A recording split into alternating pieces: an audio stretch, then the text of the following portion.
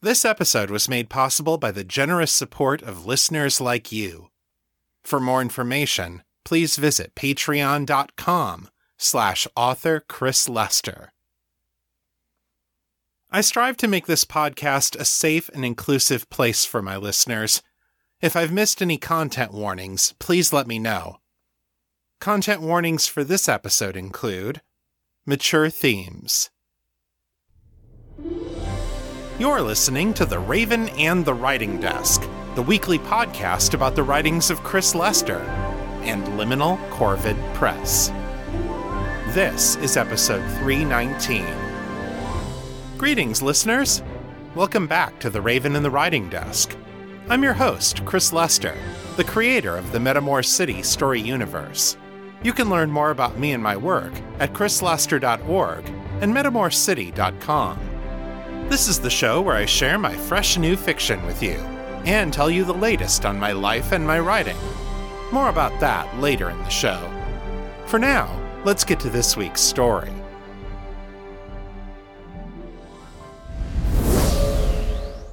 Today I'm bringing you Chapter 2 of Honor Bound by L.C. Williams.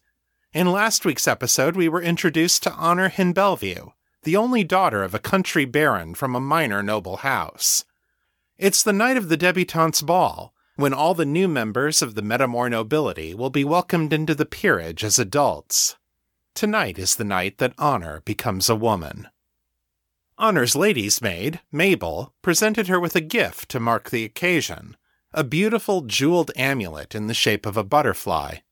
The necklace once belonged to Honor's mother, the Lady Sylvia Hinchastain, a notorious figure in the Metamor peerage. When Honor was just 3 years old, Lady Sylvia left her husband for a foreign lover, abandoning her duties to house and family. Honor's father was granted a divorce in her absence, and Lady Sylvia was excoriated, stripped of her titles, her dowry, and even her family name. Honor never saw or heard from her mother again, but apparently Sylvia left instructions for Mabel to give this amulet to Honor when she came of age. Understandably, Honor felt conflicted about this.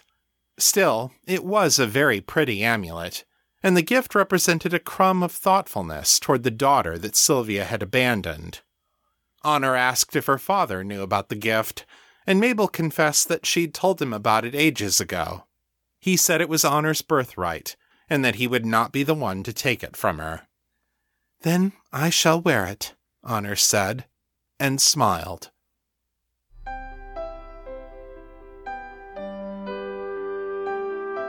Honor Bound, The House of Bellevue, Book 1.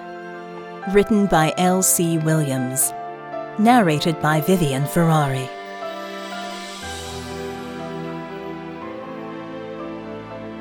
Chapter 2. Cravats and Cosmetics. Natasha Volkova awoke to the shadowy remnants of her usual nightmares. Her legs were tangled up in something, and for a moment she was sure that it was barbed wire, that she was back at the Battle of Havane, that she had been caught out in no man's land with rifle bullets and sorcerous fireballs whipping past her on all sides. She kicked herself free of the bedsheets and lay sprawling, gasping for breath. Her heart pounded against her chest like the soldiers' feet on the parade ground. Thump-thump, thump-thump. And with every blow, her head responded with a twinge of pain. A film of cold sweat clung to her everywhere, and she shivered. She pressed her hands to her face, pushed away a tangle of straw-blonde hair, and let out a long, shaky breath. "Pliad," she cursed. "Chertova michti. Damned dreams." After a moment, she swung her legs off the bed and sat up. She half expected to find herself in the barracks again, but no. This was her own private room at Hassan Manor, the same room she had woken up in every day for the last 6 months. Well, not every day. There had been a few memorable nights with the sensualist, Josephina, and that one time with the barmaid whose name Natasha could not recall. But as strange as it still felt, this was home. Not that Natasha was quite sure what home meant anymore. "You are not soldier any longer," she reminded herself. "Just one simple guard in nobleman's house, and you are damned lucky to have that much." There were thousands of men and women like her who had never left Havane. They made their beds in the poppy fields, asleep forever in the cold ground. Natasha rose and opened the curtains on the room's one small window, looking out over the grounds of the Duke's estate. Late afternoon light slanted across the gardens, where the tulips were blooming in a brilliant array of reds, oranges, and yellows, accented by the soft purple blooms of lilac trees. Tall hedges and 20-foot stone walls formed a screen against the bustle and clamor of the city outside. The grounds were small compared to the lord's estates in her homeland of Yeshrad, barely more than 2 acres, and most of that taken up by the mansion itself. But in the tight confines of the Metamor Valley, it was an extravagant use of space. "And all this for a man who does not rule," Natasha thought. "For a man who will not even call himself king." She snorted and shook her head at the irony, then immediately wished she hadn't. Her head continued throbbing in a low, steady drumbeat. She cursed the bottle of whiskey hidden in her dresser drawer, and not for the first time. She had the feeling she was forgetting something, and the hangover wasn't helping. Natasha headed down the hall to the washroom she shared with her fellow guards. A few other members of the night shift were already there, shaving in the mirrors or scrubbing themselves under the communal shower heads. She stripped off her chemise and drawers, tossed them in a laundry basket, and went to the shower at the back of the room. She could sense the eyes of some of her comrades on her, the lust and fear that she inspired in equal measure. At 6 feet tall, with a warrior's physique and blonde hair that fell to the middle of her back, Natasha was impressive as hell, and she knew it. She also knew that she could break any one of these men in half if they ever tried to touch her without her permission. More importantly, they knew it. Everyone on staff had heard rumors about why she had been discharged. Natasha had it on good authority that Major Rutgers was still drinking his meals through a straw. She lathered, rinsed, and washed her hair with swift military efficiency, wrapped one towel around her hair and another around her torso, then went to the guard's dressing room. It was a bit like a large locker room, with rows of long benches and tall skinny mirrors, but the racks and drawers full of clean clothing were all communal, neatly organized by size. Like most everything here, the guards' clothing belonged to the Duke, not to the guards themselves. One of Natasha's comrades was inside, a short and stocky Arambian woman named Irene Ndiaye. She had on her dress uniform, a showier garment than the blue and red livery that was typically worn by the Duke's household staff. This version added gold braiding and lots of shiny brass buttons to the jacket, a white silk cravat held in place with a gold pin, and glossy black patent leather riding boots. Currently, Irene was standing before one of the mirrors, locked in a pitched battle with the cravat, one that she seemed to be losing. She nodded to Natasha's reflection as she walked in, and Natasha returned the gesture. "You need hand?" she asked. Natasha usually said as little as possible to the other members of the staff, but Irene had always been decent to her, and did not seem to mind her thickly accented common. "Please, and thank you," Irene said, the relief evident in her voice. Natasha stepped up in front of her, removed the cravat pin, and began carefully folding the strip of cloth into an artful collection of loops and ruffles. She'd always been more comfortable with masculine clothing than with gowns and dresses, and her hands moved without conscious effort. "Duke is receiving guests tonight?" she asked. The dress uniforms didn't usually get taken out unless something special was happening. Irene laughed. "Yes, just a few." Natasha looked at her quizzically. She didn't think she'd said anything funny. Irene's expression turned to confusion, and then to dismay. "Nat, Didn't anyone tell you? A prickle of worry ran down the back of her neck. Tell me what? The ball. When this elicited no sudden comprehension, Irene sighed and rubbed the bridge of her nose. The debutante's ball? Where all the noble families will be presenting their children who've come of age so they can all see who's ready to get married off? The first big event of the season? Please tell me you've heard about this. Natasha furrowed her brow and tried to remember. The captain of the guard had told her a lot of things when she started here, 6 months ago, and what Irene was describing sounded vaguely familiar. But Natasha wasn't from Metamore, and many things that the locals took for granted were strange and new for her. "Lift up chin," she said. Irene did so, and Natasha slid the cravat pin into place. She made a few final adjustments to the folds of the garment, then stepped back and nodded in satisfaction. Irene looked in the mirror, smiled at Natasha's work. Thanks, hon. Now hurry up and get dressed. We're going to need all hands tonight. Natasha went over to the drawers and pulled out undergarments in her size. "Dress uniform?" she asked, just to be sure she understood. Yes. To Natasha's relief, Irene didn't sound irritated. That was good. Natasha irritated enough people already. She quickly put on drawers, socks, and chemise, then went to the racks and found her dress uniform, which was hers only because she was the only woman in the guard who was tall enough to wear it. There were several men's uniforms of comparable size, but they were cut differently, and she would have had to bind her breasts in order to fit into them. She had done that sort of thing before, in other contexts, but she was glad to be working in a place where she didn't have to. "So why does Duke need so many of us for ball?" Natasha asked. "Noble's children do not seem dangerous." Irene was over at the mirror again, applying makeup from a small kit in a polished wooden box. That must be one of her personal possessions. Natasha couldn't imagine that the Duke had any cosmetics that were suited to the woman's dark brown skin. "They are mostly a danger to themselves," Irene said. "This is their first social event as adults. Many of them have never drunk anything stronger than small beer. They are looking for partners they may wish to marry, or that their parents may wish them to marry. Some decide that dancing and conversation aren't the best ways to choose a likely candidate."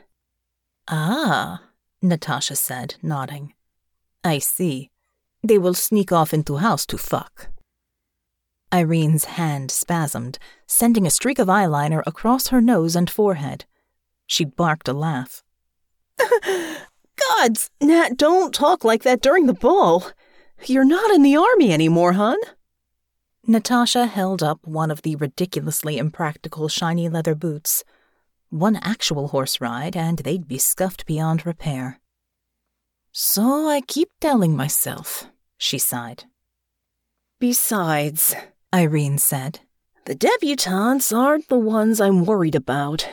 It's the party crashers." Natasha frowned. "Party crashers." She knew what the words party and crash meant separately, but... "Uninvited people who sneak in," Irene clarified. "Mostly pickpockets and other petty criminals. A ball full of rich, drunk adolescents is a tempting target. There will be a lot of people here who haven't met before, so they'll have an easier time blending in. Especially if they're young and can disguise themselves among the debutantes. It's happened more often than you might think." Natasha nodded slowly. "So, look for people acting suspicious, or in places they should not be." "Exactly." Natasha smiled. "I can do that." She finished lacing her boots, then went and sat down in front of one of the mirrors. As she put on her own cravat, Irene came behind her and brushed out her hair. She pulled it into a tight double braid, then tied off the resulting tail with a blue and red ribbon. It was a more ornate hairdo than she usually bothered with, but given that the Duke wanted them in dress uniforms, she supposed that it was appropriate. "Thank you," she said, as Irene finished. She studied the Arambian woman's makeup in the mirror. Irene's cosmetics had softened the lines of her face, making her look gentler and more feminine than Natasha was used to. Normally that wasn't a priority for a member of the House Guard, but she was getting the impression that this ball was a different sort of event. Natasha looked back at her own reflection. The braid had accentuated her sharp cheekbones and the strong lines of her jaw, giving her a hard, severe look. Her stone-gray eyes looked small, cold, and remote in her pale-skinned face. "Should I?" She gestured vaguely toward her own head. Irene smiled patiently. "Let me," she said. She pulled a different box of cosmetics from another drawer and quickly went to work. She softened the harsh angles of Natasha's face with foundation, used rouge to add a touch of color to her cheeks, added lip gloss to make her mouth look fuller and more feminine. Smoky eyeshadow and a little mascara gave her eyes an arresting look, making their stormy gray look compelling and mysterious instead of merely cold. Natasha stared at her own reflection in amazement. "What do you think?" Irene asked, her teeth flashing a brilliant white. "I look beautiful," Natasha said, wonderingly. "Nat, you are beautiful," Irene said. "Terrifying, but beautiful." Natasha grinned at that. With the makeup, it looked more like a smile and less like baring her teeth. "Thank you," she said again. "You're very welcome," Irene said. "Now let's move. The guests will be arriving soon."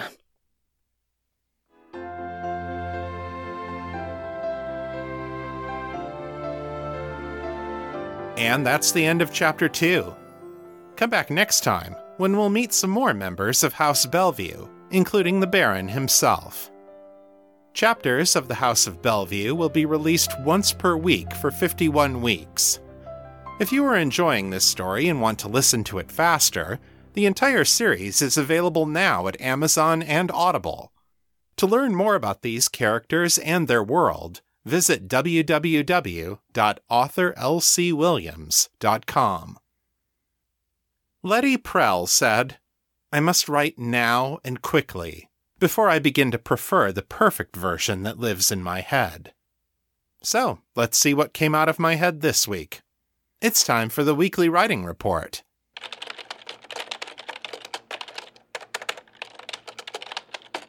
This update covers the week of March 5th through March 11th. I wrote 2,950 words this week, over the course of 5 hours, for an average writing speed of 590 words per hour. I wrote on 4 out of 7 days this week. This week I turned my attention to a task that is, for me, one of the hardest parts of being a writer: marketing. With the launch of the Honor series just days away, it was time to get my mailing list up and running. I use MailChimp to administer the L.C. Williams mailing list, and it has a lot of cool features to help manage the process, including automated journeys that take new subscribers through a series of messages to judge their interest and engagement. But that means that I have to write a bunch of messages at once to map everything out. And if you've been a member of the Metamor City mailing list, you'll know that communicating regularly is something I have sort of a hard time with. Speaking of which, I also wrote a message for the Metamor City mailing list to let them know about the new series coming out under the new pen name. Most of my time and energy for writing this week went into getting this stuff set up and running. I did get a few hundred words written on Out of the Shadows this week. That's not great, but it is something. I'm at a spot in my outline where my ideas were pretty sketchy and indistinct, so I need to decide if I should flesh this part out or just do the minimum needed to get to the next part of the story. Hopefully I'll have some time this weekend to rest and think about this more deeply. I've been a little short on sleep lately, so I feel like my brain has not been at its sharpest. The manuscript is a little over 13,000 words. Over on the Patreon feed, we have 2 new annual patrons this week, Shannon and Blue Elf Designs. If you like what I'm doing on this show, becoming a patron is the very best way to support me. Your monthly or annual pledges help pay for things like web hosting, podcast distribution, and the aforementioned mailing list. Subscribe at the $3 a month level or higher, and you'll get access to the first drafts of my stories as I'm writing them, as well as sneak peeks, cover reveals, character bios, and other cool stuff. Plus, all patrons get access to exclusive bonus art from talented Metamore City artists like Ben Clifford and Carol Foote. To get started, go to patreon.com/author Chris Lester. Take a look at the donation tiers and choose the one that's right for you. Prepay for a year's access and you'll get 1 month for free. And if you're already a patron, thank you so much for your support. I couldn't do this without you. If you'd like to share your thoughts about the show, send your feedback in text or audio to metamorcityfeedback@gmail.com. To leave a voicemail, dial area code 641-715-3900. Then enter extension 255082, followed by the pound sign. My Facebook is facebook.com/author Chris Lester. The fan group is Fans of Metamore City on Facebook, and our Discord server is Metamore City. I'm there pretty often, so come say hi. If you like this show, please consider leaving a review at Apple Podcasts, Stitcher, or Podchaser.com. It really helps people find the show. That's all for this week. I'll be back next time with more fresh new fiction. Until then, keep it on the bright side. This is Chris Lester, signing out.